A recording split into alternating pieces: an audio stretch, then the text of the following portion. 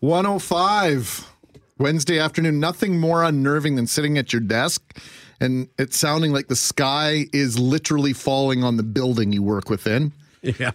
But we could hear the rain coming down pretty good in the last hour, off and on, depending on where you are. I suspect anywhere you are in southern Manitoba right now, you're getting wet somehow, some way. Greg Mackling, Brett McGarry with you on this first day of summer. Yes. What a magical first day of summer. It's gray and raining. Gray and raining indeed. We mentioned that we were going to talk about a bunch of different things when we were on with Hal just a few minutes ago, including this Daniel Day-Lewis story. And it's crazy that I had pulled a clip from what was really a bad movie, The Crucible, starring Daniel Day-Lewis and I think Winona Ryder, based on an article I'd found about the cemetery in Salem, Massachusetts. And that ties to the book, The Crucible, and now the movie. And we're going to talk about the worst and best books that you were forced to read in school. We're going to tie that all together. But before we do that, on this first day of summer, David Phillips joins us now. He is senior climatologist at Environment Canada. Really needs no introduction. You just have to say David Phillips. Any real Canadian will know who he is and why he's on the air. David, happy summer solstice. Well, thanks, guys. I appreciate that. And, boy, I wish we would have some of your weather. Not the rain. We've had a lot of that. But certainly, I think you've had a real taste of summer. Not in the last week or so, but certainly at the beginning of the month. I think people felt that it was the beer drinking, muscle shirt, and tank top times, you know. And it was at the beginning. But, hey, it's nice to be aboard and to talk about the first day of summer. So do you think you could sort that out for us? Because the last few days have been decidedly cool. I was at baseball the other night, Monday night, and it was downright cold by the time 8:30 rolled around. Sure. I think that certainly you get those spells in. Now, when we issue our forecast to say it looks like a warmer than normal summer, which is what we're saying for Manitoba, it doesn't mean every day. I mean, people think, oh my gosh, it's cold today. Well, you get those days in the summertime, but overall, I think the month has come out to be a degree warmer than normal, and precipitation way down. I looked at the number of days, say I would call warm days, above 28. You've had 7 of those guys, and 3 would be normal. But again, they are all packed at the beginning of the month, and towards the end, it's been a little bit more inclement weather and coolish. But hey, that's normal. That's not as if we're canceled summer at all.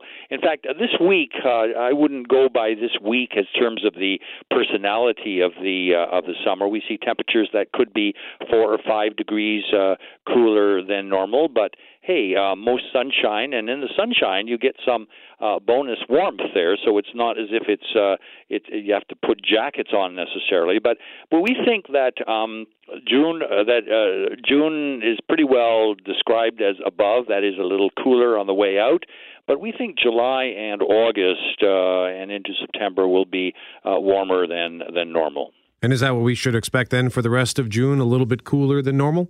Yeah, I think that today is like a rock and roll and kind of a day, and that is not something we see over the next 10 days. We see, maybe a 30% chance of a shower come Saturday, but we see lots of great Manitoba sunshine, wall-to-wall sunshine. But temperatures, highs today this time of the year should be around 24, and we're going to see like 20, maybe 18, and then 26 on Monday and 25. So I think as we move along in the next 7 days, things are going to improve. But I don't think you're going to have that rip-roaring kind of weather that you have today. There is, in fact, a severe thunderstorm watch out for southern Manitoba with some possibly strong winds. I mean, a little bit of active weather, but once that gets through tonight, I think the coast is clear for some dry weather. And I have a week like we see coming up. You can almost plan your week. I mean, you could say, well, hey, let's go golfing on Sunday or Monday, and have a pretty good chance that that's what's going to be. Here in the East, we just haven't had any of that. It's been very fickle and fitful, and you just can't plan your day because it's some sun and rain all on the same day, just day after day, rather monotonous. But you guys have had a good spring. Precipitation's been down. It's been warmer than normal, and I think it's pretty delightful. David Phillips joining us now. We're talking and celebrating the first day of summer. I'm looking at the forecast out in the Okanagan Valley. I've got friends there, used to live there, David, and they're winning the competition right now as to who's having the nicer summer. So I'm hoping that we can tip the scales back in Winnipeg's favor. I always say the Okanagan's the only place in Canada that has nicer summers than Manitoba. I'd like to beat them every once in a while at that. Well, you're right about that, but they've had it a little cooler. Today, yes, and they're going to maybe get some of that heat from the southwest. I hope not that warm, but yeah, it is. We for the rest of Canada, we love it when there's nasty weather in British Columbia because they stick it to us so much of the year. But anyways, Okanagan, you can't beat it, And guys, I think a good indication of how delightful the Okanagan is you have more weather professionals, meteorologists retiring in the Okanagan than any other region of Canada, and they've had a career of weird, wild, and wacky weather, looking for something a little quieter, and so there you have it. That may be the only validation I need to purchase my next property, David. Hey, I have to ask you. You mentioned that incredibly hot weather in the southwest United States to the point that some air travel was affected in the last couple of days. In particular, yesterday, at least 40 flights out of Phoenix were grounded because plain and simply, it was just too hot. Some of the airplanes can't take off or land in that extreme heat. How unprecedented is this heat wave in the southwest? Well, we know, guys, that is a warm spot. I mean, they do get heat waves, particularly at this time of the year. Believe it or not, they do get monsoony weather. That is when you get winds off of the ocean that will bring precipitation into the dry southwest. But prior to that, it's often this dome of heat that builds up. It's like a high-pressure area.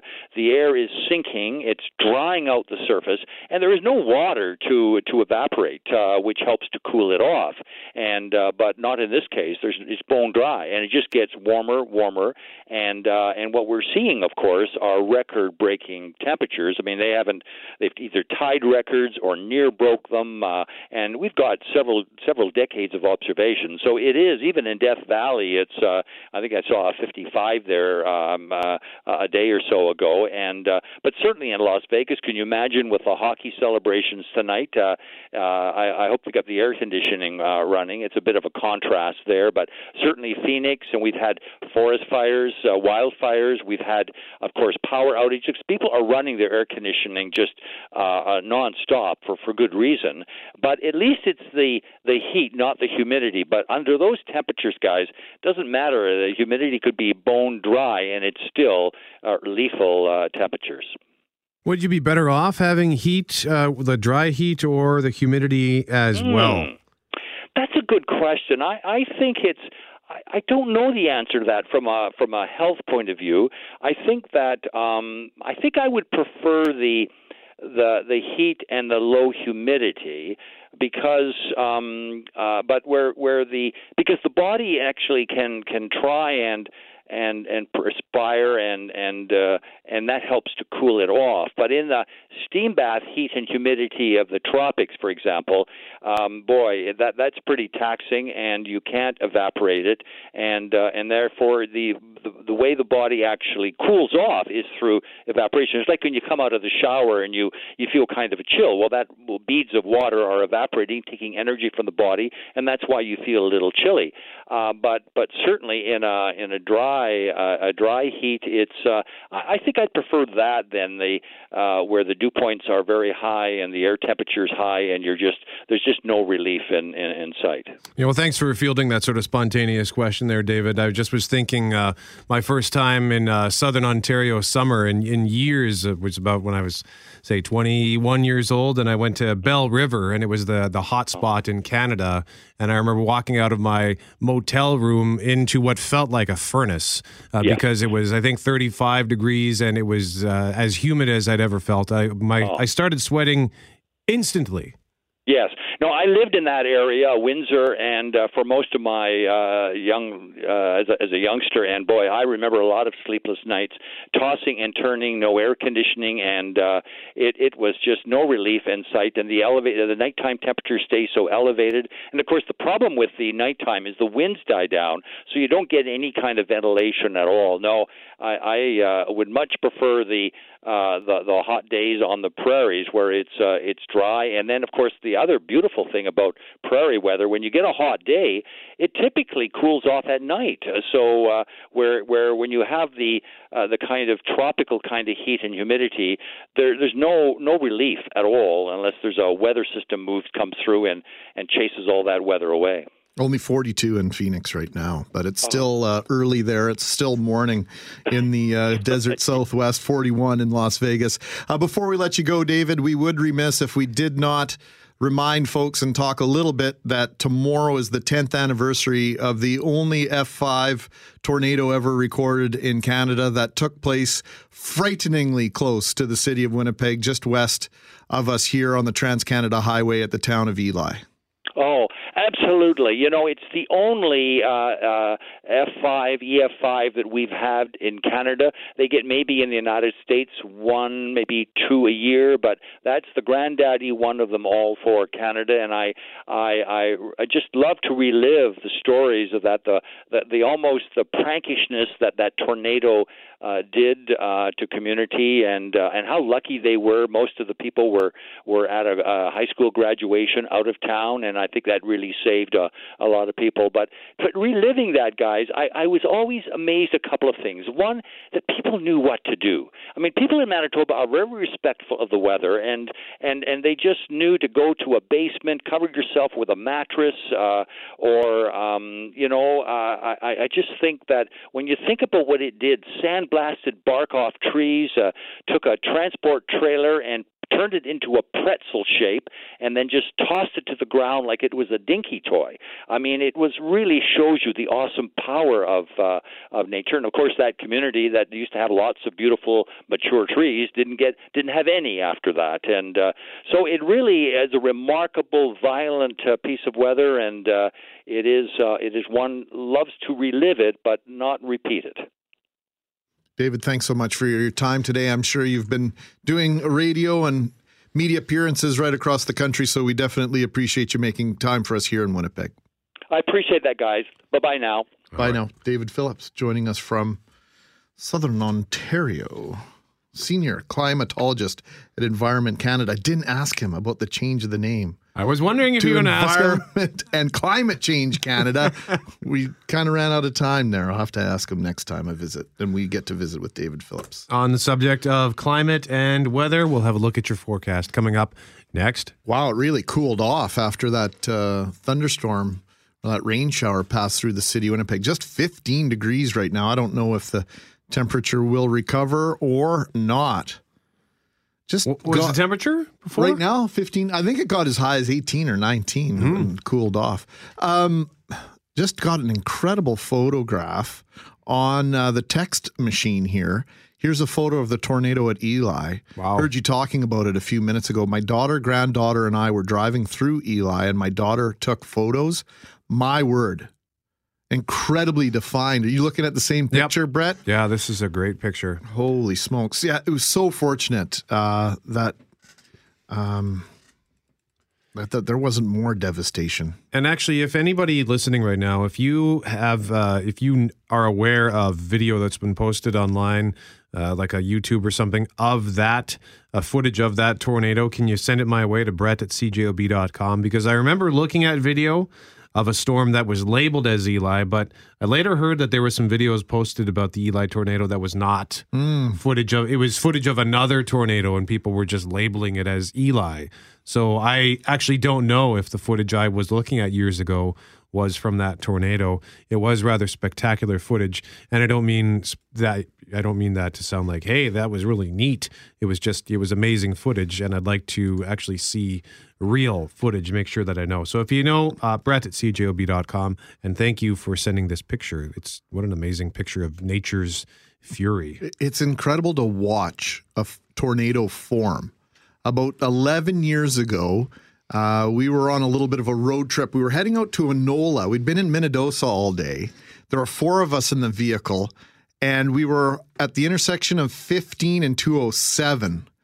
And I could see this funnel cloud that would have been southeast of the city, and it wasn't super defined, but I had kept my eye on it for probably about 3-4 minutes. And I told my buddy Monty, I said, pull over. This is turning into a tornado. And we all got out of the car, and we were 10, 20, 30 miles away, but you could see it absolutely forming from a funnel cloud into a tornado, and watched it touch down and could see debris spewing up from the ground. It was incredible to watch. It was in the days before cameras even on a cell phone, never mind an iPhone or one of these handheld devices with a video camera on it.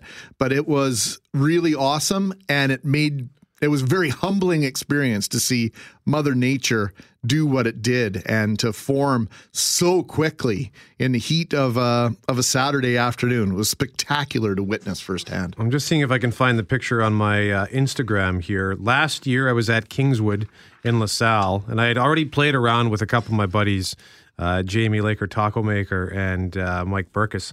And we went out and played in the morning. This was a Sunday. And when they left, I said, I'm going to go out again. So I went out to play. And when we finished on 18, it was sunny, but there were clouds rolling in. And by the time I got to the second hole, so it's a par 5, and I'm sort of zooming along the second hole, I can see this storm is coming in. And then I tee off on the third hole, and now I'm going to show you the picture. I guess I didn't follow you on the Instagram at that point. This is a funnel cloud that I can't tell if it actually touched down, but it was going alongside me. I could see it was running parallel with me, not coming at me. You didn't panic? No, your first instinct, I have to get a picture of that? Well, my first instinct was I need to go and finish this hole because I hit a good tee shot.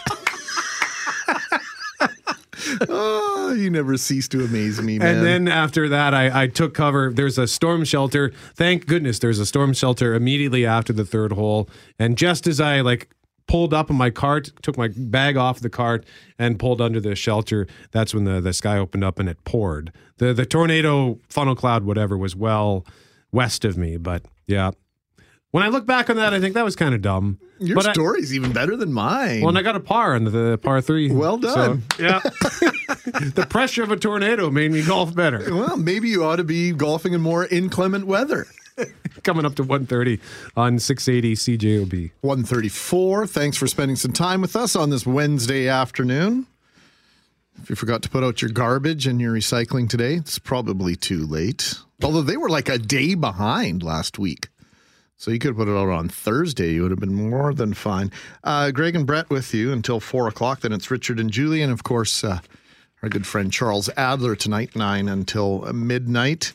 Don't forget also Hal Anderson is in for Jeff Courier for the next couple of weeks. So I know a lot of you are enjoying your visit with Hal. Shadow Davis from 6 till 10 right here on 680 CJOB. Yesterday, weird how these things work, Brett.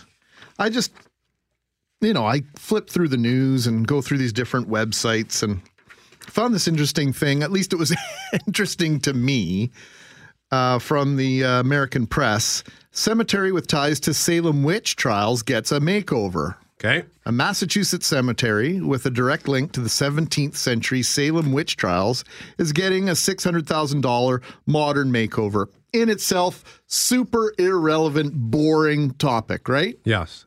Then I read this part of it. The Salem News reports that the Charter Street Burial Ground, also known as the Burying Point, will get new paths, landscaping, lighting, and perimeter fences starting this winter. The 380-year-old cemetery is the burial spot of John Hawthorne and Bartholomew Gedney, two judges who presided over the 1692 witch trials. Well, I remember those names from The Crucible. Yep. Arthur Miller, right, was the author of The Crucible. So then I thought, oh, okay, we'll share this story and we'll play this little clip of this terrible movie made in 1996. But God's finger, John. If he would condemn Elizabeth, she would be condemned.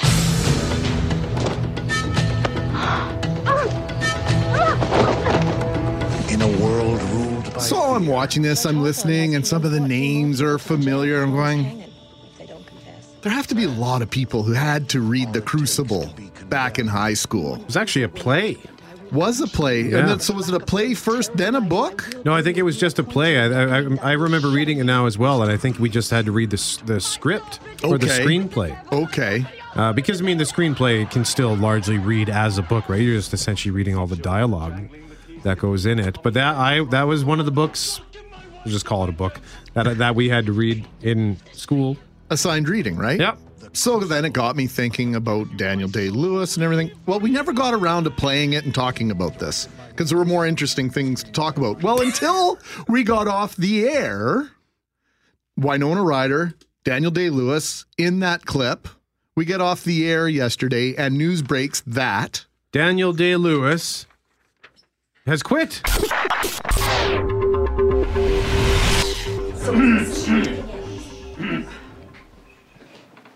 Ladies and gentlemen, I've traveled over half our state to be here tonight. I couldn't get away sooner because my new well was coming in at Coyote Hills and I had to see about it. Ladies and gentlemen, if I say I'm an oil man, you will agree. And I think if we say that Daniel Day-Lewis is one of the greatest actors ever, you will agree. Because based on Lincoln alone, I would agree. He's been nominated 5 times for Oscars. He's won 3 of them. He came up short for a film called, hang on a second here. So he didn't win. Well, first of all, I wonder if he was unhappy about losing those 2. I have a competition in me. I want no one else to succeed. So the nominations he didn't win for are from 1994, In the Name of the Father. And then in 2003, he was also nominated for Gangs of New York, but he didn't win there. But he did win for My Left Foot in 1990. In 2013, he won for Lincoln. And then, of course, in 2008. I can't talk about There Will Be Blood without playing this. If you have a milkshake, and I have a milkshake, and I have a straw, there it is. That's a straw, you see. Watching. And my straw reaches across the room and starts to drink your milkshake. I drink your milkshake. I drink it up. He's so intense. He's so intense. And he's this method actor, right?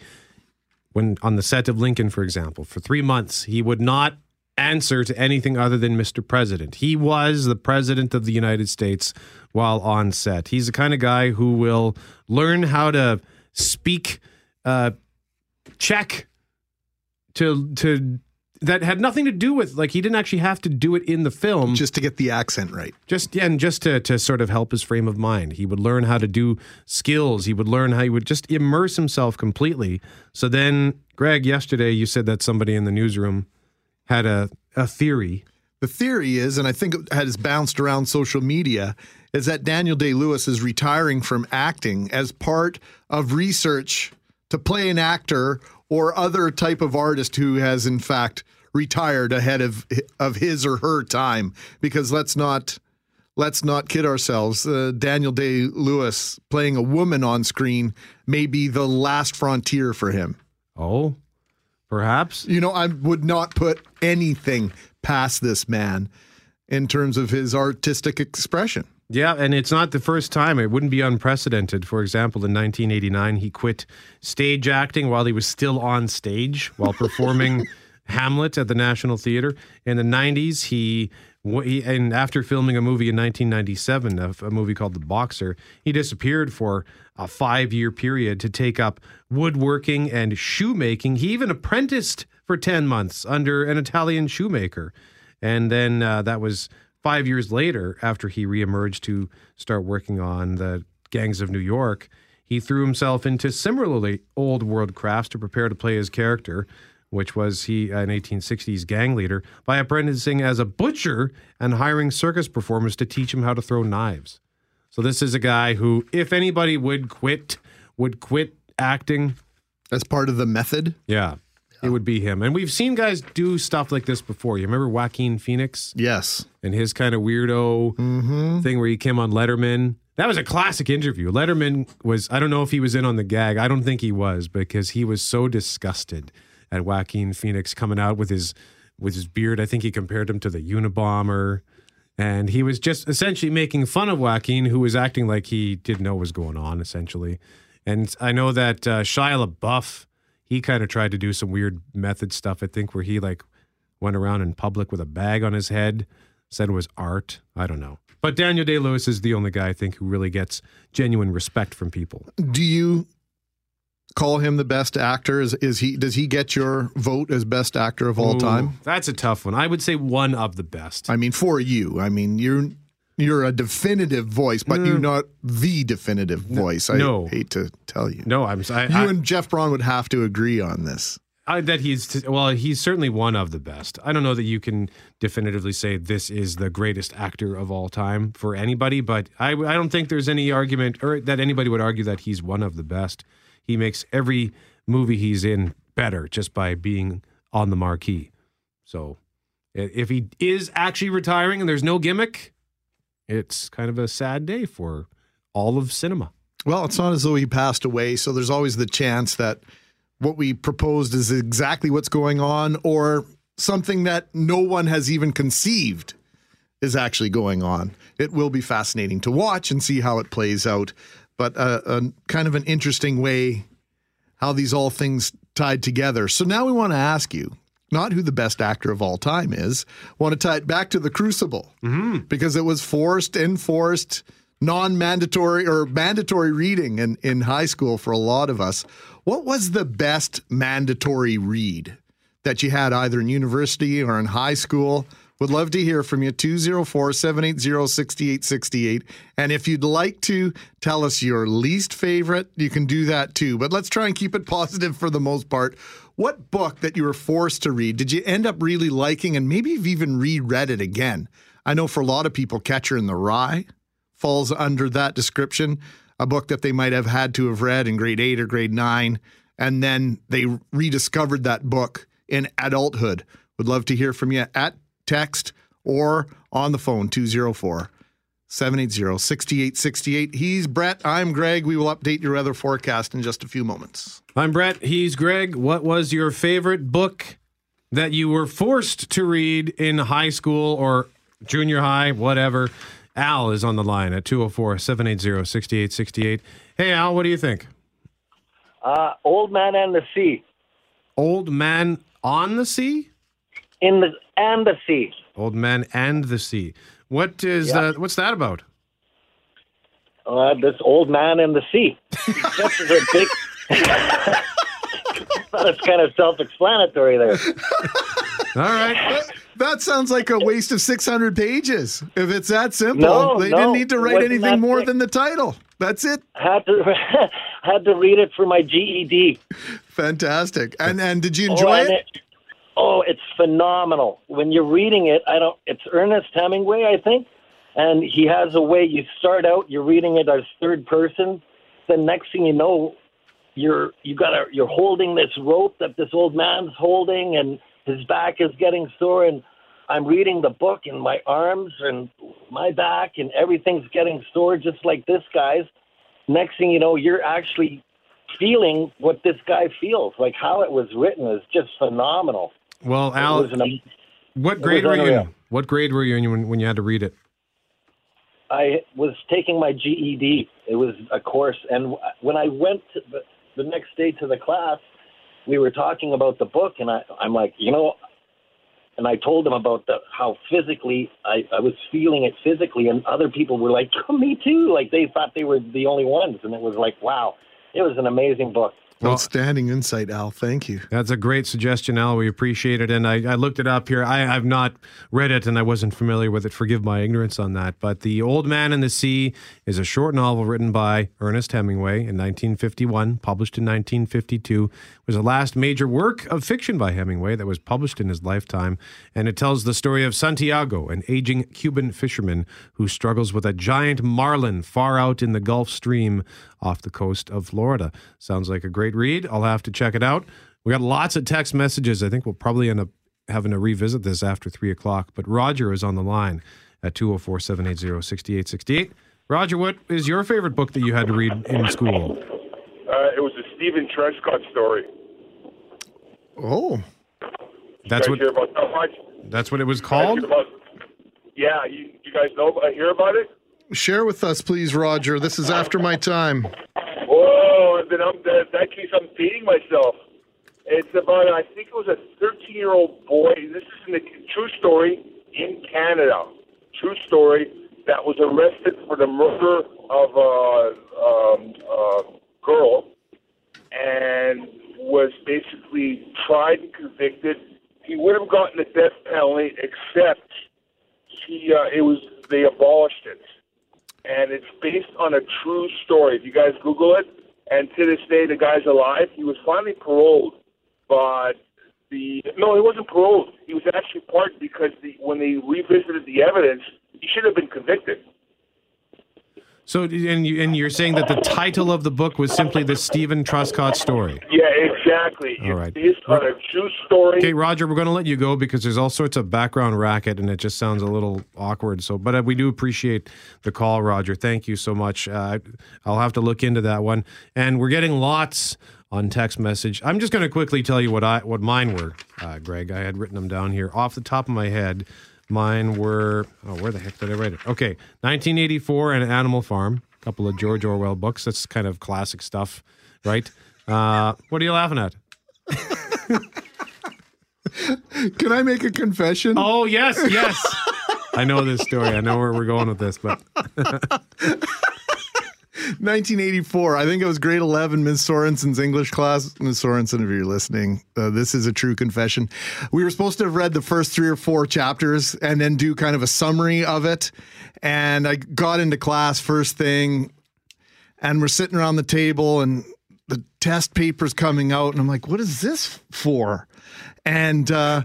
And Rodrigo, a friend of mine, is sitting beside me. He says, Greg, he says, we have a test on 1984. I'm like, oh, man, I didn't read it. I haven't even cracked this thing. So fairly large class. I said, well, what's it about? And he tells me it's about the future and people are watching and technology is taking over, this, that, and the other thing. I go, okay, I think I can, okay. All right, appreciate that. So we get the test and write the test, and I'm feeling ridiculously stupid because I've not read this book, which wasn't super uncommon. I will confess that also. A couple of days later, we get the tests back, and I'm flipping through my test, and I'm fairly happy with it. Rodrigo says, Greg, what did you get on the test? I said, 9.5 out of 10. He says, you gotta be kidding me. I got 8.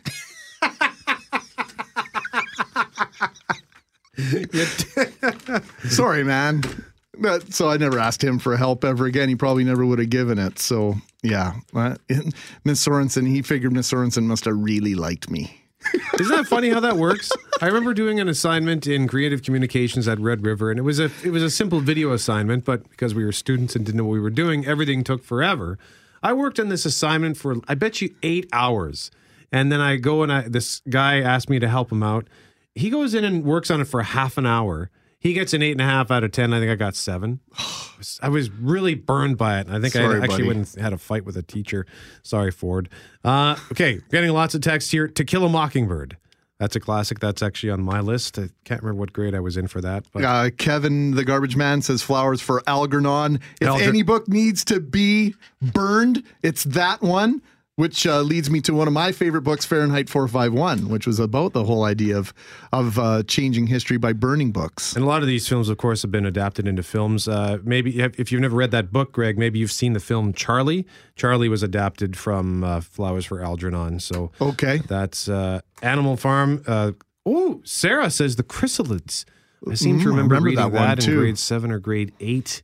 Jack said Fahrenheit 451. We're on the same page. Catcher in the Rye, but the Coles Notes version. Okay.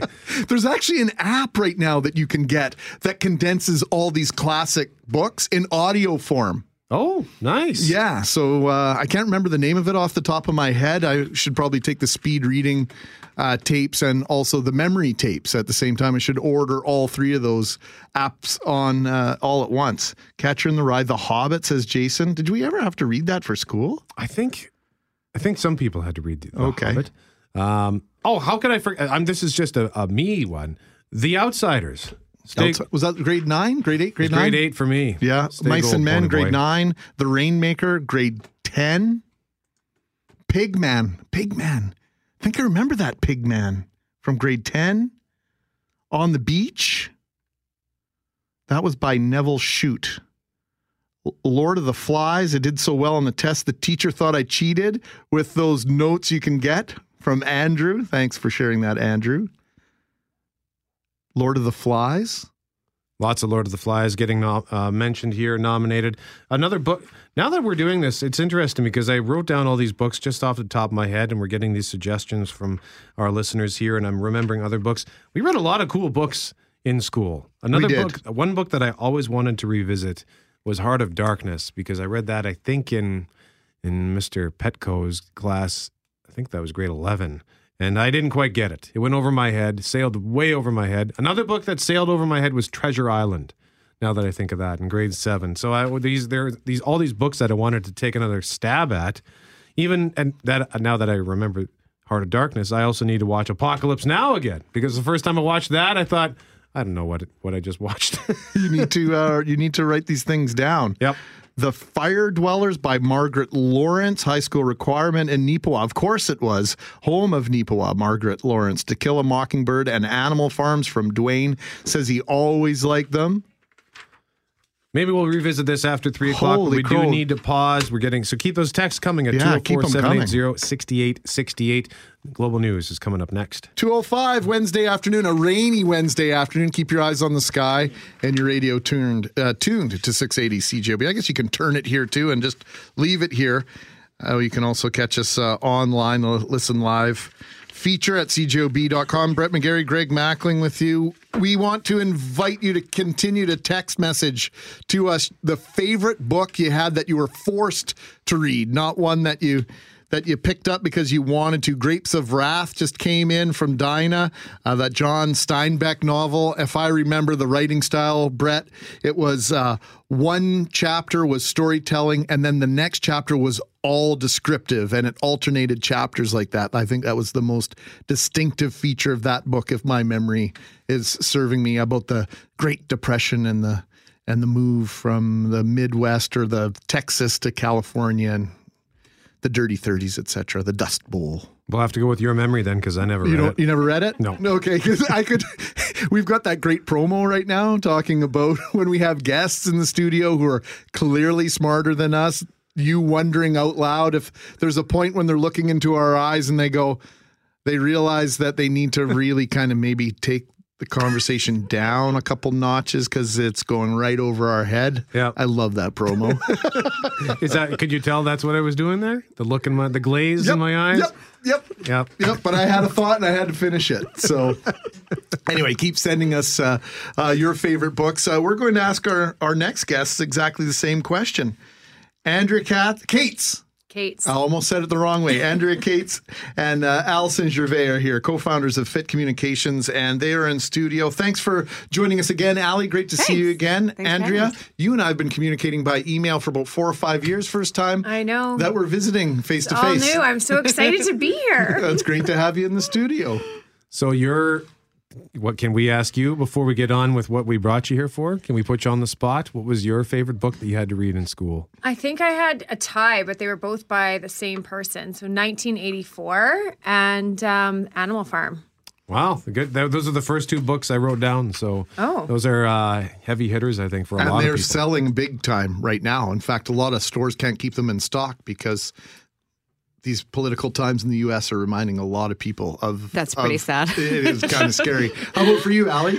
Catcher in the Rye, for sure. Catcher in the Rye, J.D. Salinger. Great book. Yes. So why don't we shift gears to why we really have the ladies in the studio, Brett? Andrea sent me an email and said, hey, listen, we've got this latest blog post on our website, fitcommunications.ca, and it's called Ladies, Are We Hurting Our Girls? So there's a picture here of a girl who I want to guess is she? Do you think she's even 2 years old? And she's standing, pretty tiny. She's wearing diapers still, and is standing on a scale. And it says, "Don't let her think like this." So, what prompted you to tackle this particular subject, Andrea? I think the biggest thing that we sort of looked at from this perspective is that 91% of women in North America have a "I hate my body" moment every single day. That's huge. So I'm not happy with a little bit of something, but I hate my body. So I think that really sort of started our conversations around body image for ourselves. And if you're thinking that way and you're talking that way, having that sort of negative self-talk to yourself or with your friends or with your family, who's listening? And if the little girls that are in your life are hearing you say that you hate your body, then what are you teaching them to say about their own selves and about their own bodies? So we were quite concerned about that. Well, we call it self-esteem, but self-esteem is learned by your parental figures, right? It's learned, it's passed down, it's typically by nurture, not by nature, this idea of self-esteem. You generate that from your experiences and the way you are treated while you're growing up. Yeah, I think, and for sure, I think girls, we tell our girls growing up, love your body, don't be on diets, it's all about nutrition versus dieting. And so many women can say this to their girls, but then turn around and say, oh, I can't have cheesecake, I'm on a diet, or I need to get rid of these thighs before bikini season or whatever it is. So they're giving completely mixed messages because they're saying to them on one hand, love yourself, it's okay to be, whatever size you are, but then they turn around and they're on a diet and they're not happy with themselves, no matter what size they are. So. Is that human nature, though, to kind of have this sort of do as I say, not as I do mentality? It might be a parental thing for a lot of times, right? Yes. As a parent, you want your kids to grow up to be angelic and smart and confident and everything, but then and stay away from drugs and drinking and and to say you're gonna or not, you don't want them to do one thing, but then maybe you as yourself as a kid or a teenager or even a grown up do it yourself, all those other things you tell them not to do. So well, my son Brendan calls me on it all the time. Mm-hmm. So you want me, let me get this straight, is essentially the tone of his voice. You want me to stop yelling at my brother, and in order for me to do that, you think it makes sense for you to yell at me. Mm-hmm. And he doesn't say it in those words, but pretty close. Yeah, and it makes sense what he's saying, but he's calling me on my BS, right? Mm-hmm. It's just like, well, you want me to stop doing it, you need to stop doing it too. And I think we have to listen to those cues from our kids from time to time. Absolutely. You have to lead by example, right? And I think it's not only for the young girls. Like, I personally don't have kids, but I have 3 young nieces that I spend a lot of time with. And so I know that you're probably a bigger role model than you realize. Oh, I think I definitely she realized. I realized, yeah. Okay. I'm because I just see how they look up to me, and they're like little sponges. So everything that I say, the good, the bad, and the ugly, they're going to hear. For one, they have ears like nobody's business, and they're going to absorb all of that. And it's not only do I want to be a good influence on them, but I also want to be a positive influence on the other women in my life. So if I sit there and say how I don't like this or that about my body, but then I tell my friend that she should not worry so much about gaining an extra 10 pounds or having a couple extra wrinkles than she did 10 years ago, then that's not, again, being that positive example. So I think that we need to lead not only for the young girls, but for each other as well. Allie Gervais, Andrea Cates, Darn it! I asked her off the air. It's all Sam's fault. Yeah. It is Andrea Cates. Did I get Gervais correct? Yes, that's right. Gervais. Gervais. Okay. Yeah. All right. We try to do these things off the air, but then we forget.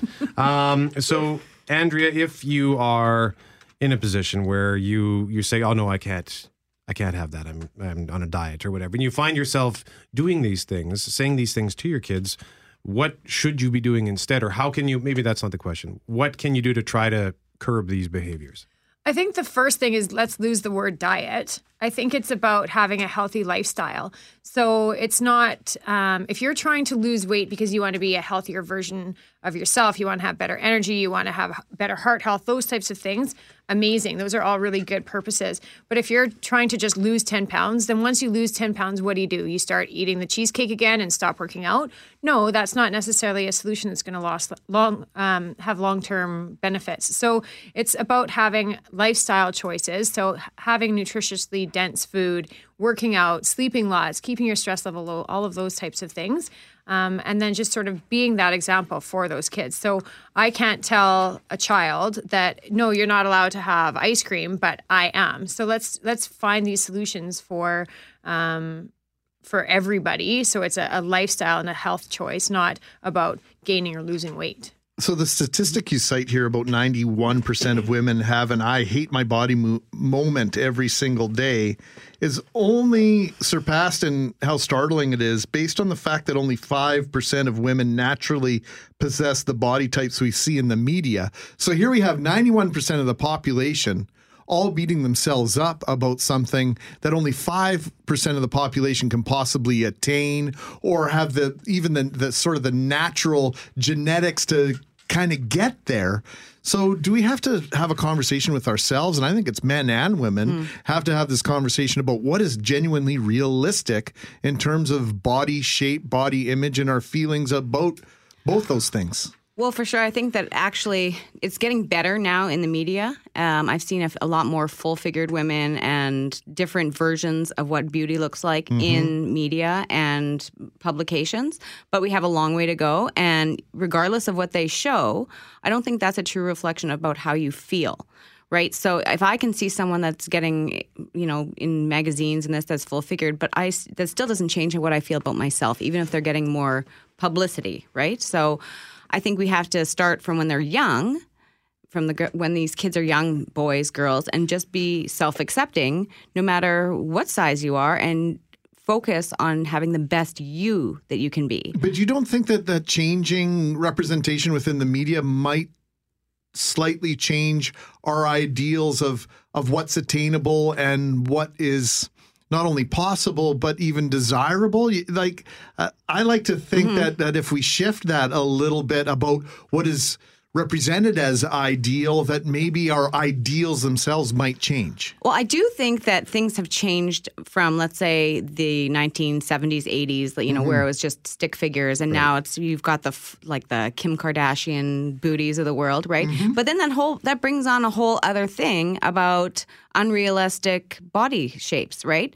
How many of these have natural booties? And even if they are natural, just because I could do 8 million squats a day and I'm never going to have that. Right. Because that's just the way my body's made up. So it's now not a shift from maybe, I was looking fantastic if I was going to be compared to someone in the 1980s. But now in 2017, I'm looked at and I'm like a skinny, flat pancake bum, So I think it's as much as the changes have come in the people that we're looking at and comparing ourselves to, there's still always going to be someone you're still never going to be perfect and be whatever society's view is of perfect, right? So it's just a matter of accepting yourself because fads change. People get into the media more that have different shapes, big, small, whatever it is. It's a matter of loving yourself regardless of what's, in style. Were you implying that Kim Kardashian isn't 100% natural? I'm not implying that. However, I am implying that, certain people do have big booties and that's just how they are. And they've had them since they were 14 years old, right? And that's the way their body's made. Maybe they love it. Maybe they've hated it. Maybe someone that we look at now, like Andrea had cited in the blog, that, some of these women that you see that you would look at and you'd say, she's got a 12 out of 10 figure. And she probably looks at herself and says, yeah, but my inner thighs are horrible, or whatever it is, right? Everyone has to have their own view, regardless if they're plastic or not plastic or fake or natural, that they love themselves the way they are.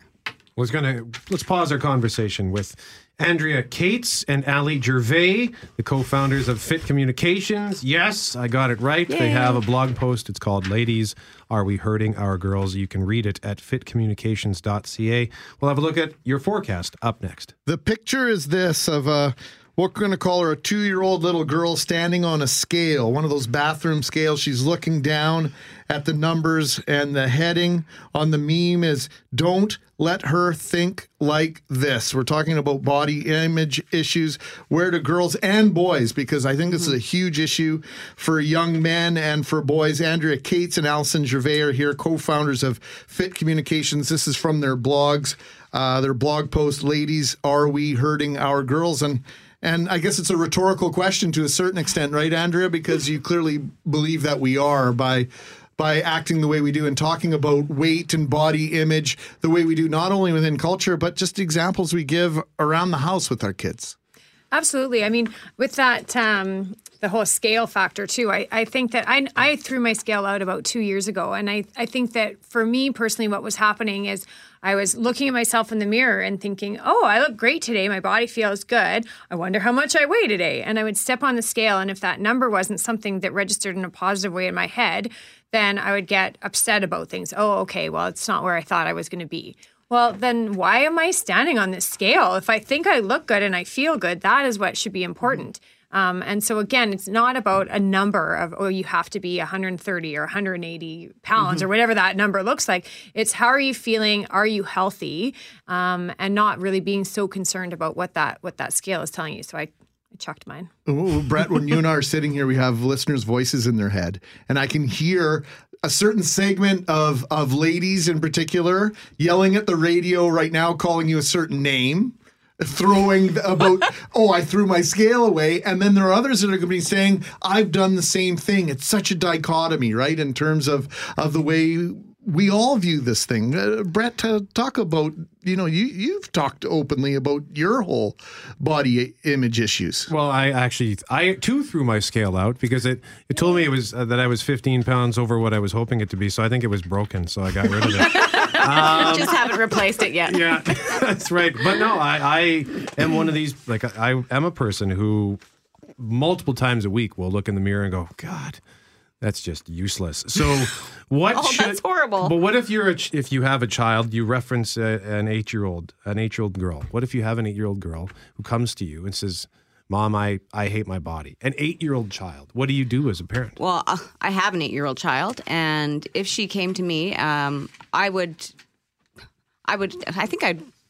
After you stop crying. Yeah, exactly. Because I really do feel like I try probably over too much about trying to give her positive confidence, not only about her body and about how beautiful I think she is, but other things that I don't want her to just be about her body and her face, because, and I've said this before too, what happens if you're in an accident and your face is melted, or you know what I mean? Like, heaven forbid something happens to you physically where your body or your face, if that's all you've got, it goes away. So I try and build up her confidence in other ways about how smart she is, about how funny she is, how talented and creative and all these other things. So if she came to me, I would for sure ask her, why does she think like that? What's happening here? And I delve a little bit more into it as far as maybe someone had said something to her. Maybe she overheard somebody else talking, about themselves. So I think I would for sure ask her about it and then start the conversation that way.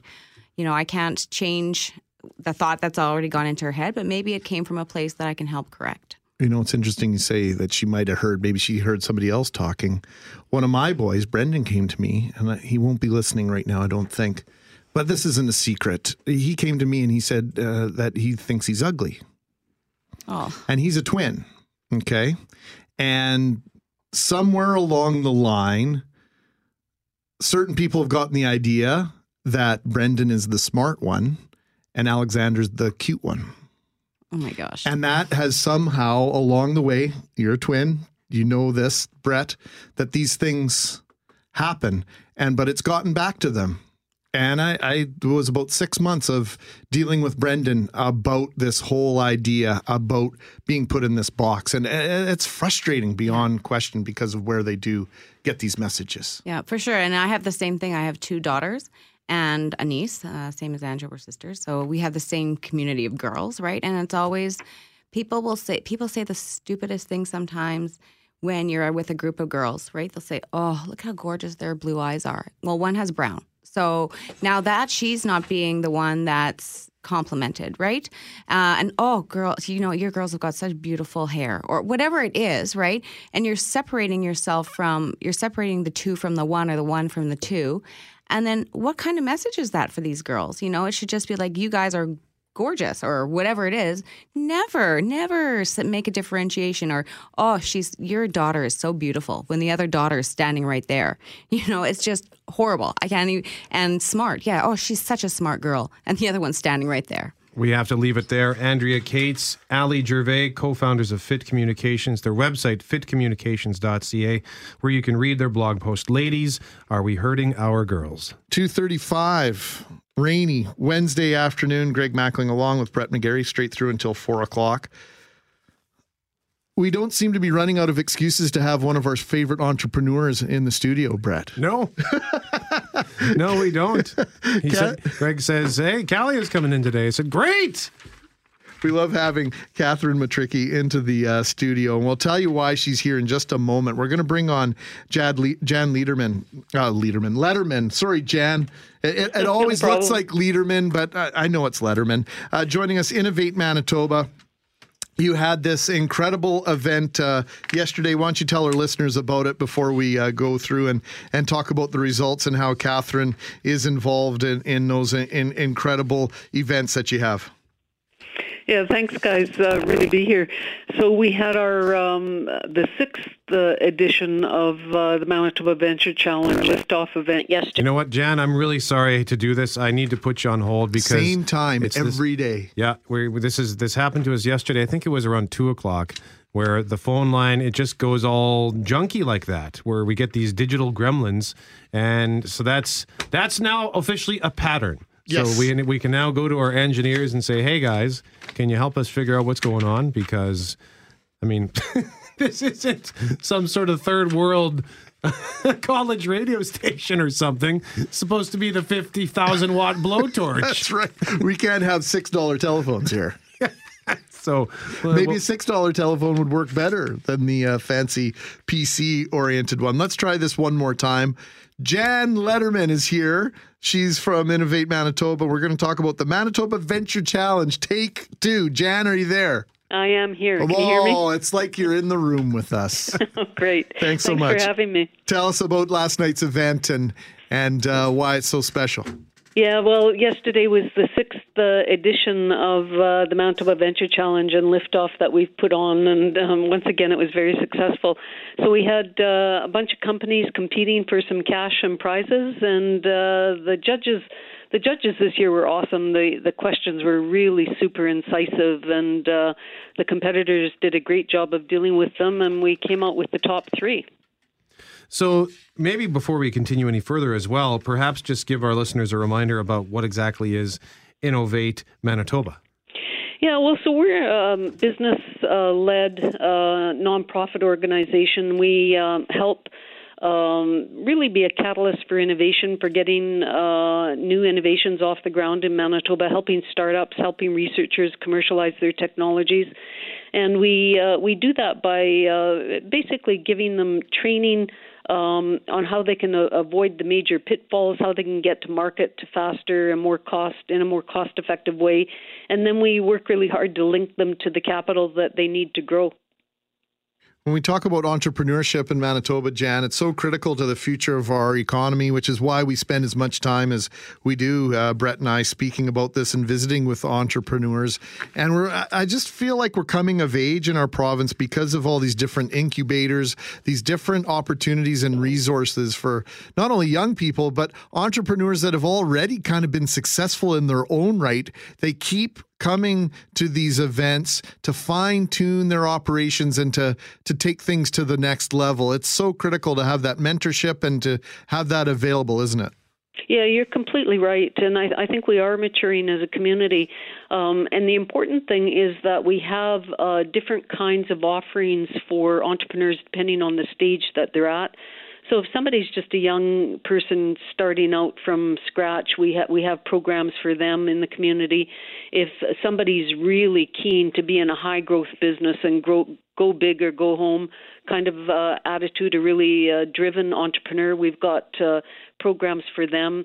We've got programs for researchers that introduce them to how do they bring their research to market, because for a lot of researchers, they're driven by getting their research into the public domain, and sometimes that has economic value and sometimes it doesn't, but either way, it's good for all of us. And then there's industry. We're a province of small and medium-sized enterprises. SMEs have a hard time doing R&D. They don't have big R&D budgets or researchers who drive innovation for them, and so they really need assistance in how do they innovate their products and services and stay ahead of the competition, which is trying to disrupt them on a daily basis. So this is the 8th annual Venture Challenge. Off the top of your head, can you think of any businesses that have come out of this challenge over the last few years who have gone on to success? Oh, yeah, there's been quite a few. HD Petroleum is one of the big ones. It's been a few years since it competed. I think it was 2011, if I recall correctly. And they spent a few years in R&D. They're a micro refinery, taking waste motor oil and turning it into diesel fuel. And, it took them a while to get to that point, but they're now out. They've done that. And one of their real innovations is that it's a micro refinery in a box. So basically they can ship it anywhere around the world. It supports a population base of about 500,000 people. So they're seeing huge demand for their product. But there's lots of other ones too. Permission Quick is one that's been around that lots of people have heard of. Price Razzie, Declan McDonald and his business. I think you've talked to them before. Crick Nutrition, which is a high protein flour or product based on crickets. Exigence, which is again, that's a complicated one because the technology came out of the University of Manitoba. It's an antimicrobial product. And, these two entrepreneurs have taken that into the marketplace, and it's just a huge technology. That business has the potential to grow really, really big. So that's just a handful. I could name, 10 or 12 more. That was perfect. That was a great summary, and you're right. We have spoken to a number of those individuals, including one of the head guys from Exigence. We just had that chat a couple of months ago. Zach Wolf. Yeah, that's right. Well, Jan, it's incredible work that you're doing. Catherine is in the studio with us, so we're going to let you off the phone and let you tell folks how they can get involved and some of your next events before we let you move on with your day. Yeah, so everything that we do is on our website, innovatemanitoba.com. Our next big public event is November 23rd at the RBC Convention Center. It's Pitch Day, and it's a great event for somebody who just wants to get connected into the ecosystem or anybody with an idea. You don't have to have an established business for that one. If you're somebody you think it's a unique business idea, or you've got a product and you're doing something new with it, you can apply to Pitch Day, and there's usually a couple of hundred people there, and it's a really fun event. Well, as you know, I can attest to what a great event it is. emceeing it for about 4 years, Jan. I missed doing that event. I want to thank you for all your kindness over the years, and thanks for joining us this afternoon. We'll have lots to talk about as we move through the next months and years as Manitoba continues to really harvest some incredible entrepreneurs.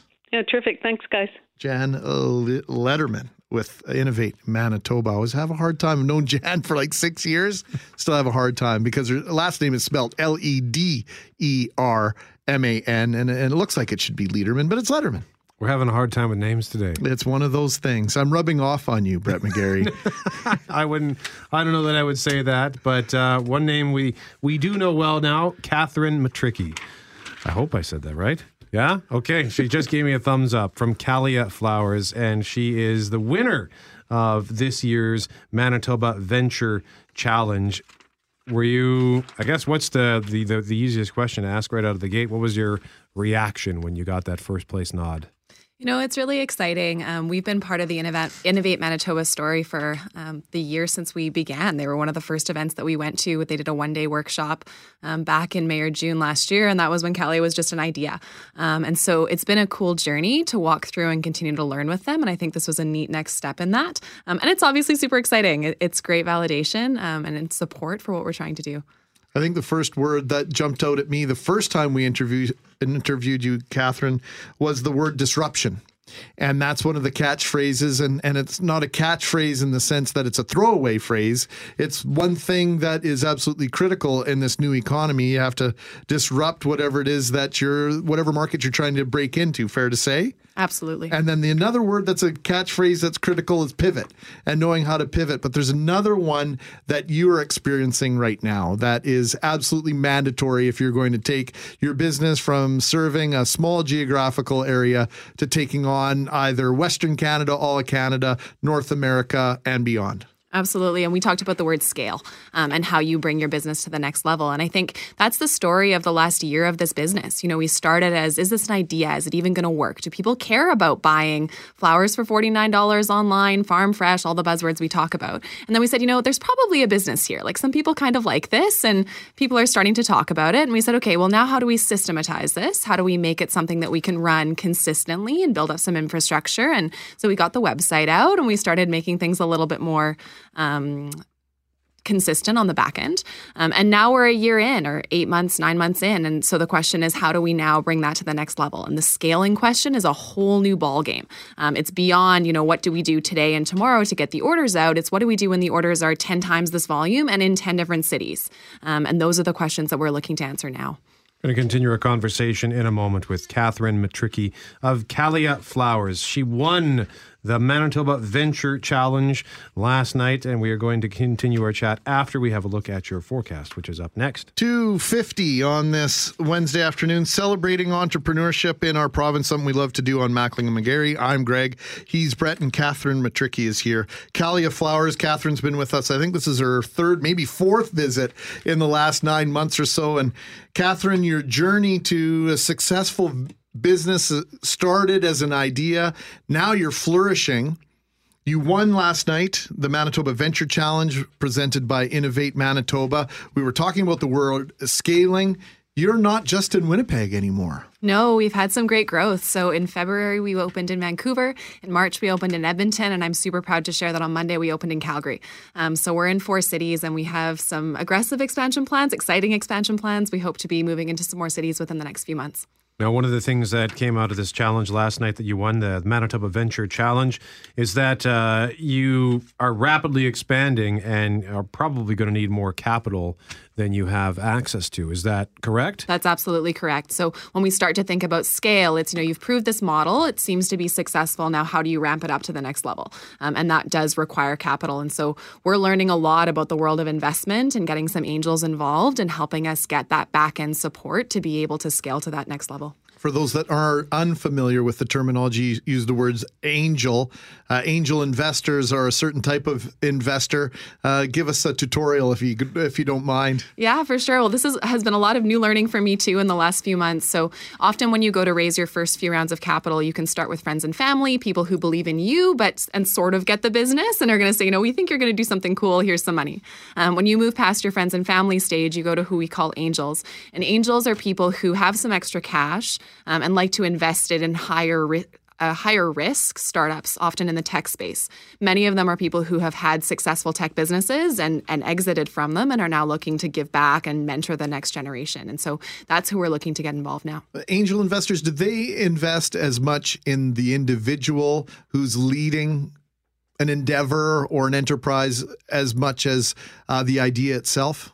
I've heard that it seems to be a combination of both. Okay. So do you have a product that actually solves a problem in the market? Mm-hmm. So problem market fit, product market fit. They ask a lot of questions about that so that you're not trying to sell ice in Winnipeg. And then also, do you have a team and a group of people who can take it no matter where it needs to go? And I had an interesting investor say to me a few weeks ago, I'm not sure if your business is going to be successful, or that's a question that he's thinking about when he looks at businesses, but I'm trusting that you're going to figure it out. So that if you do need to pivot or you do need to change things, that you'll find a way to make it work. So how do you find these angel investors then? What do you have to go door to door, or what do you do? I almost wish it was that easy. Are you an angel investor? Yeah, No? they need to Okay. have little wings or something. No, it's been a lot of networking, and that's actually, sorry to plug the names, but Innovate Manitoba and the Manitoba Technology Accelerator have been phenomenal resources for us to find those groups. They have great networks both in Winnipeg and across the country to help find these individuals who are looking to give back and get involved. Well, when we use the word scale, just getting up and running. 15, 20 years ago, and I was at the Ramp Up Manitoba event just a couple of weeks ago, emceed that event, and I thought back to my time as an inventor and an entrepreneur when I was younger. Other than talking to your dad or your grandpa or someone close to you, there was no network of mentorship available, somewhere where you could go knock on the door and go, hey, can you help me with this? And now we have this resource and these resources available. And so when you capitalize and you take on this challenge, not only of building your business, but having that resource, it like condenses your timeline by a lot. Absolutely, it does. And sometimes they ask the questions that you kind of go, I can't believe that I didn't ask myself that question. Right. Last night at the Venture Challenge event, one of the judges asked, so, you're telling me you're an e-commerce company and you're going to build out a web solution so people can order online. He's like, well, what company in 2017 isn't building out a web solution so Right. that you can't order online? He says, this has to be something that you do at table stakes and then really excel at in What order was to that last word differentiate. you used? Table Stakes. So in order to get in at the table, like a gambling reference, right? This has to be your entry point. Everybody's going to have to be online, but now what are you going to do to be different? And so that's really reframed for us. So that's not even a unique business. That's just a part of any business now. Totally. What is your e-commerce strategy, right? Yeah. So what did you win before we let you go? Because this was, a big deal to win, and it's great to have you back on the air, but this could really set the table for your next stage of development here and growth. For sure. And we're really grateful for the support. So there is a significant cash prize. So $20,000 comes to support. For us, it'll be hiring and also expanding into new markets. There's also in-kind support for accounting from the Fort Group and TDS Law support as well. And then the most important for us is the access to a number of mentor and angel networks throughout the next year for us to bring the right people on the table. So we'll be traveling over the next few months to be able to do that, which is super exciting. Okay, so now what are you going to do? You mentioned, you were talking to Brett that you might be traveling a little bit. How do you trust your baby to somebody else while you're away? Great question. So we're hiring is the short answer to help bring in people to run it on the day-to-day. So we're bringing in a couple project managers, some salespeople, some marketers. It's going to be good because but you have to move to that next level. And I think that's one of the things that I'm so grateful to have the support for. How do you transition from, I'm running a business by myself out of my basement into, well, now we have 10 staff, into now we're in however many cities and we have 100 people. And I think that's where you need the mentorship and support. And that's where Callie is going. So we're really excited to be part of it. I just want to say hooray for you. I really do. It's fantastic. Congratulations. Thank you. What's your website? CalliaFlowers.com, CALLIA flowers.com. Now in Calgary. Catherine Matricki, congratulations once again on winning the Manitoba Venture Challenge last night. And again, one more time, the website, just for another plug. CalliaFlowers.com, CALLIA flowers.com. Order online, less than 6 clicks, $49, delivery same day. Global News up next. Brett McGarry, I know you're not the sportsing guy, but you do know my favorite baseball team. That's the Cubs of Chicago. Correct. They play at Wrigley Field. Correct. Yay! Now, that sounded awfully condescending coming from me. I didn't mean for it to come across that way in any way, shape, or form. I just we're partners on the air, and I just wanted to emphasize how well you know me. I like stickball. Yeah, okay. It's still baseball. And the Cubs are playing the Padres this afternoon. Friday and Saturday, the National Hockey League entry draft is in Chicago. And the top prospect, 1A or 1B, depending on which list you look at, one of the top prospects is Nolan Patrick of Winnipeg. He played for the Brandon Wheat Kings, the Western Hockey League. And he had the honor this afternoon of throwing out the ceremonial first pitch at Wrigley Field. So not only could he hear his name called first at the NHL entry draft, a dream come true for any Canadian kid to imagine that he got to throw out the ceremonial first pitch at a Cubs game at Wrigley Field. Absolutely mind-blowing. Congratulations to Nolan, and we'll see how things pan out Friday night. Tonight we'll find out which Winnipeg Jet ends up a Las Vegas Golden Knight as the NHL awards go this evening. And throughout the broadcast tonight, they will be sharing which players were selected in the expansion draft by Las Vegas. A lot of people thinking Marco Dano will be chosen by Las Vegas. Other people thinking it will be Toby Enstrom. So we will know that answer to that question early this evening, maybe 8, 9 o'clock tonight.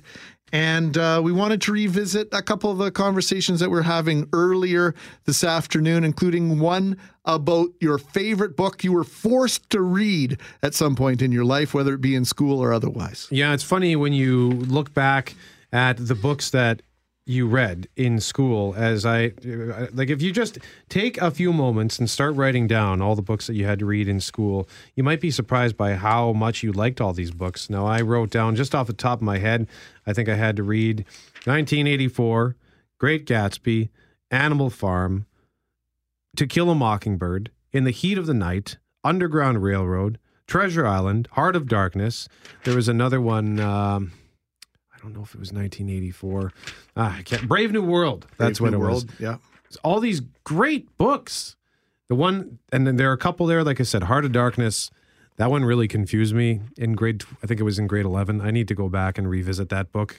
And I'd also like to revisit Treasure Island. But all these books, Great Gatsby was actually in university. And that's just scratching the surface. Then we've got people texting us all these books that reminded me, oh yeah, I read that too. Like, I need to go back and just have a shelf of books at home that are all books that I read in school. And then I can go, yep, school was actually cool sometimes. Yeah, sometimes you need a little bit of reflection to realize how good we had it. And maybe that's when you realize you're getting old. Speaking of old, my dad is listening this afternoon. Okay. It's raining, so he's not puttering around up at the cottage. Are you implying that your dad's old? My dad is at least a little bit older than I am, so and I feel old. So the math computes. I'm allowed to call him old. My dad just sent me an email. I got it. He said, "Too late, I know, but one required reading book I reread of Human Bondage. I'm going to put that on my list based on my dad's recommendation." But then he adds, "If I never urged you to read the Stephen Truscott story, I have failed you." Yeah, and that's we had a call who suggested the Stephen Truscott story, and neither of us had heard of it. So we looked it up, and yeah, sure enough, there it is. It's based on a true story. In fact, Stephen Truscott is the co-author of the original book. So I guess I'll be doing some reading this weekend. And we got a text message here from Ron. Winnipeg book. I read a book once from cover to cover. It was Winnipeg Driver's Training Manual and still failed the test 3 times. This book has come up twice. April Raintree. Do you remember this book at all, Brett? Doesn't ring a bell. In Search of April Raintree by Beatrice Culleton. And I, in fact, met Beatrice Culleton just when this book was released. Really? My grade 9 teacher at the time, who's now the principal at Grant Park, Susan Anderson, and another student, and I were asked to read the book and give our feedback on the book. It was an absolutely gut-wrenching tale about a Métis woman in Manitoba who suffered through all sorts of incredible things in her life. And I don't want to give the book away in any way, shape, or form. But this has come up and now exactly twice from listeners texting in at 204-780-6868. And we had someone say, I think it was Kev the Garbage Man, who said Flowers for Algernon was his least favorite book. Yep. Someone said that book is amazing. I would agree. Flowers for for Algernon. Sorry to correct you there, Greg. Oh, that's okay. I never read it. So no, it's a good book. The movie is also pretty good as well, featuring I can't remember the name of the actor. Cliff. He played Uncle Ben in Spider-Man. Anyway, there was somebody else here mentioned a book which blew my mind because I had not thought of it for years. It's Banner in the Sky. Banner in the Sky. We read that in grade 7, I think. Yeah, same here. At River Heights School. And I think we read that one. That was one that we read aloud every once in a while, I think just to keep everybody awake. It's about that guy who, I think he climbs the Matterhorn or something. Citadel. The Citadel. Wow, good for you. It was inspired, I think, by the Matterhorn. Yeah, well. Not to be confused with the Murder Horn. What's the Murder Horn? It's from The Simpsons. Oh, okay. Mr. Milton, I think, was my English teacher in grade 7 at River Heights School. We read that. I think we alternated chapters. You had to read it on your own and then read it aloud. Like I said, I think just to keep everyone awake. Wasn't a horrible book at all. At the time, it was very painful. Yeah, it's funny how sometimes these books, I think there just comes, at sometimes, there comes this mentality that I'm reading this because I have to. Right. My school is making me read this, therefore I don't like it, or at least I don't want to like it, but it's actually pretty good. So I think I'm just, even though I was only supposed to read 2 chapters, maybe I'll read a third one. And not tell any of my friends. That's right. How many chapters did you read? 2? I only read 2. Come on now. Oh, we got a crash here we need to tell you about. Where is it? Crash on eastbound Broadway in the right-hand lane just before Maryland. So we will get more details on traffic. Keep those text messages coming in. Your favorite book that you had to read in school. This list is incredible. Somebody now asking, can you post this list of books somewhere? This is now starting to sound like homework. It's starting to feel like grade 9 and grade 10 again. This might be the same person who texted us saying, can you post the list of burgers that Hal was talking about earlier? I'll have to double check. Traffic, weather, all coming up next. Greg Mackling and Brett McGarry here. Sort of distracted here. I'm trying to see if Beatrice Culleton is someone that we can have on the program for the third time this afternoon. In Search of April Raintree came up as a book that people suggested, the book that they loved the most that they were forced to read as part of school. And so, I'm certain that I was in a room with Beatrice Culleton when I was in grade 9 when this book first came out and had a conversation about the impact of the book on myself and one other student at Isaac Brock School back in the day. So this book is now, I'm refascinated with this book 100%. And there's a revision of the book as well. And it seems to be part of the curriculum here in Manitoba, at least at some schools. Yeah, so thank you very much for those suggestions. This is something that I don't believe I had to read. It's ringing a bell, but it's not sort of hitting home, so I don't think I had to read that. But we've got somebody saying, I think you mentioned Pigman already. Somebody said, how has no one mentioned I Am David? I'm trying to think of other books that I had to read. Rumblefish, Jared, with that suggestion. Thank you. Sean says Huck Finn. Oh, here's another one. All Quiet on the Western Front. Do you remember that? I do remember that. That was actually adapted into a film fairly early in the existence of film. So yeah, and I don't think I ever read that one, but I certainly do remember it. That it's just so neat to go back and look at this list of books because, like you said, at the time it seemed like such an onerous part of life. Yeah, was having to read. How did we get to that point where so many of us dreaded reading? Because in school we had USSR, that dreaded acronym, uninterrupted, sustained silent reading. It was a part of our day from grade 1 till grade 4. I don't know when they got rid of that, but my boys, they like eat books for breakfast. They are voracious readers, voracious. Maybe I need to read more. They love reading and can, like Brendan will read a Harry Potter book in like 8 days. Really? Oh, yeah. He just gobbles it up. I think he's on the 3rd time through the series already. Actually, when the last book came out, I read that in a day. I went and got it. I was one of the people who was there first thing, and I read it. I think it was up till like 6 o'clock the next morning, but I read it. Jason says that he read The Hobbit in grade 8 in Monsieur Cadieu's class at École Regent Park. That's where I went to school. I don't believe I had to read The Hobbit in Cadieu's class, but Monsieur Cadieux did have us read Banner in the Sky. So that was in grade 7, I think. Here's a great title, The TV Guide. I read that one once or twice. I used to read that all the time. Do you remember the book Paddle to the Amazon? It's about Don Starkell, who's from Winnipeg, and he actually paddled a canoe. He started out with 2 of his sons, finished the journey with just one of them. He paddled essentially from the Forks all the way down to the Gulf of Mexico, all the way around into and out of the Amazon River. It's an amazing book, and I sat and I read that one cover to cover in one sitting. I could not put it down. Did you take a test on it after? No, it was completely on my own accord. 3:22 on 680 CJOB. We will have a look at your forecast and then sports. McGarry, you ever been to Newfoundland? No. I've not been either. My dad making an appearance again in the program twice in one day. Sorry, folks. Sorry, Dad. Has been to Newfoundland, and they have this thing lots of people know about getting screeched in. Okay.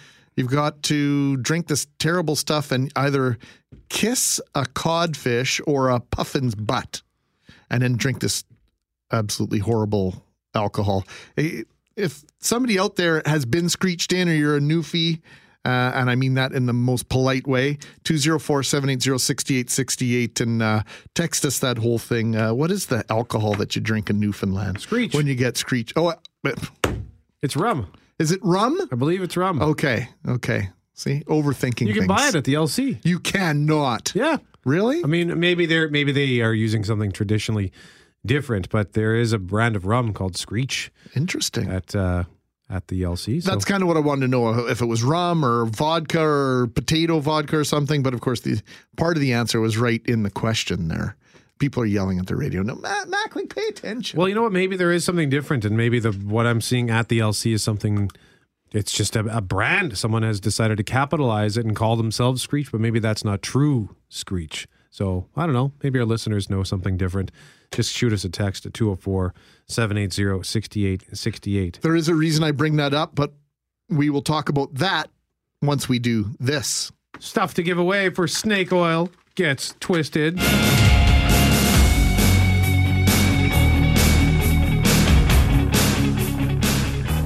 I like the guitar work in this. The Snake Oil Sinners featuring Dee Snider of Twisted Sister. Monday, June 26th at the Burton Cummings Theater. The show is described as an authentic theatrical tribute to rock's biggest stars. For this show, they've recruited one of those big stars, Dee Snider. The song you're listening to right now is called Hot Love.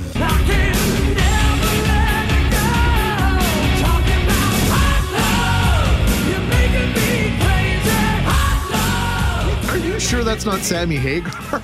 I know. It's a very Sammy Hagar-ish sounding song. Totally. I've never heard, like, is this Dee Snider, like, attempting to be a crooner of some sort? I suppose it is. The song's even got this kind of hopeful, like, yearning, ballady almost sort of deal. It's a very Hagar-ish song. Wow, never heard this one. What album is it from, and in what year was it released? Give us a call at 204-780-6868. Hot Love. What album is it from?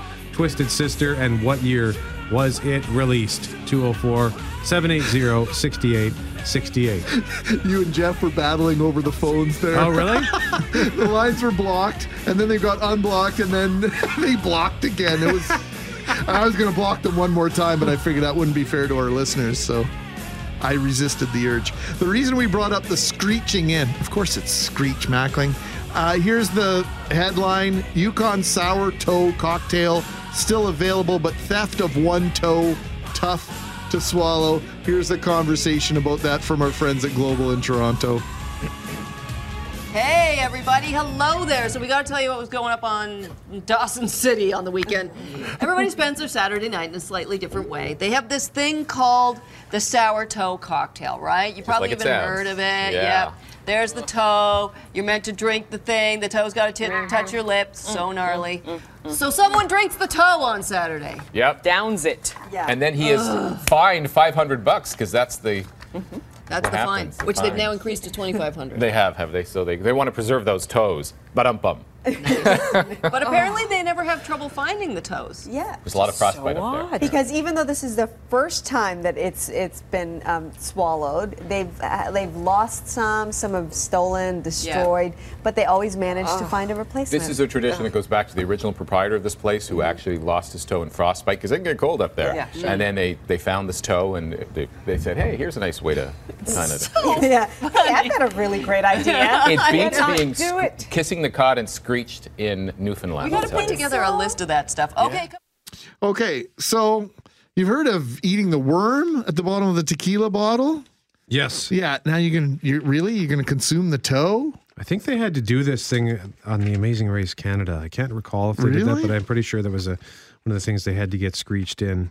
We are getting a number of texts, by the way. Let's see here. Eve says Screech is at the LC. It's rum. Thank you. Dave says what you see at the LC is the real Screech. Andrea says it's rum called Newfie Screech. And yes, you can buy it at the LC. An unnamed texter says it's the real McCoy Screech. And the first text you need... Oh, rats. I failed you, Andrea. She says the first text you need to say with your best Newfoundlandese. It's rum called Newfie Screech. Newfie Screech. Yeah. Somebody, I can't really say this on the air, but if you take the words whale, oil, beef, and hooked and say them all really quickly, that adds up to something that a Newfie might say. I can't say it on the air. Just write the words down. Whale, oil, beef, and hooked. And then say them all really quickly. And eventually... You're doing this off the top of your head? No, somebody told me this one. I think it was somebody from Newfoundland. I love it. Back when I worked in a call center and I was trying to get a woman at the airline call center and was trying to get her from Newfoundland to San Francisco on her points. And I had to set her up on some puddle hop run where she had 5 or 6 connections, and she was happy to. I'll just find the bar. And then I think she told me that joke. So yeah, that's like Sofa King. Yes, Sofa right? King. I'm a Sofa King. Yeah, fill in the blank after that. Yeah, we have a stall here. Dead truck in the middle of the intersection at St. Mary's Road and Marion. So again, dead truck middle of the intersection at St. Mary's Road and Marion. We're going to have a look at traffic as well as weather, all up next. Where's that email announcing triumphantly that the project to seal up all the electronics in the signals at the intersections had been completed by the city of Winnipeg? Where is that email? I'm going to make my best city of Winnipeg traffic light impersonation this afternoon and just quit working. It's raining. I can't work. We're getting text messages here, people asking about baseball and soccer. Our game is still on so far. I have my email open. I'm waiting for the email from Team Snap. Yeah, I'm waiting for the same one. Canceled. But you know what? Our kids are pumped because they're an 18U team, but some of these kids are 16, and they're so excited because they're supposed to play at Whittier Park under the lights. Oh, and so they're really, really excited because that seems like big we'll bring league. in Mike Conkin because this is all supposed to clear up a little bit later on if you're listening to Mike, and this is a fast-moving system, so have confidence in the system. But the ground is very wet. That's the problem. I know. In baseball, you folks pack up and go when there's a little bit of rain. I know that. Spoken by a true soccer dad, former soccer coach. Facts. My son says the only thing you need to play soccer is a ball and an acting card. Well done. Hey, we were talking about books. Floppers. We were talking about books that you were forced to read in school, and so the list has been lengthy. We haven't gotten to all of the text messages. I sent some in. We're going to try and compile a list here, but one of our listeners said, hey, thanks for bringing up Paddle to the Amazon. Dave Starkel came to Mapleton School and spent the entire week with us writing a song that included the entire school. Looking back, it was a great experience. The books that you were forced to read in school, you ended up going to Kohl's to get Kohl's notes on. Well, now we know how you got ahead. Especially with Grapes of Wrath. How many of us ended up at Kohl's the day before the assignment was due to get the Kohl's notes? Never once bought a Kohl's notes. I did for Grapes of Wrath towards the end because I just couldn't physically finish it all. And then somebody said you read the first paragraph and the last paragraph of every chapter. Oh, good Lord. And you'll get a good sense. Because Seriously? it's a really big book. So was Grapes of Wrath, was that the one that alternated chapters from descriptive to the actual story? Each and every chapter went back and forth. Is that right? The Steinbeck, right? It is the Steinbeck. It is the Steinbeck book. Anyway. You should reread it. It's really good. No, thanks. I'll read the Coles notes. I'll borrow your Coles notes of that one. Can we have the Coles Notes version of the show today? Nice transition. Lots going on. We'll get you home hopefully as safe and soundly as possible. And our Global News colleagues working on some stories related to the gridlock in the city that we saw this morning and likely this afternoon as well.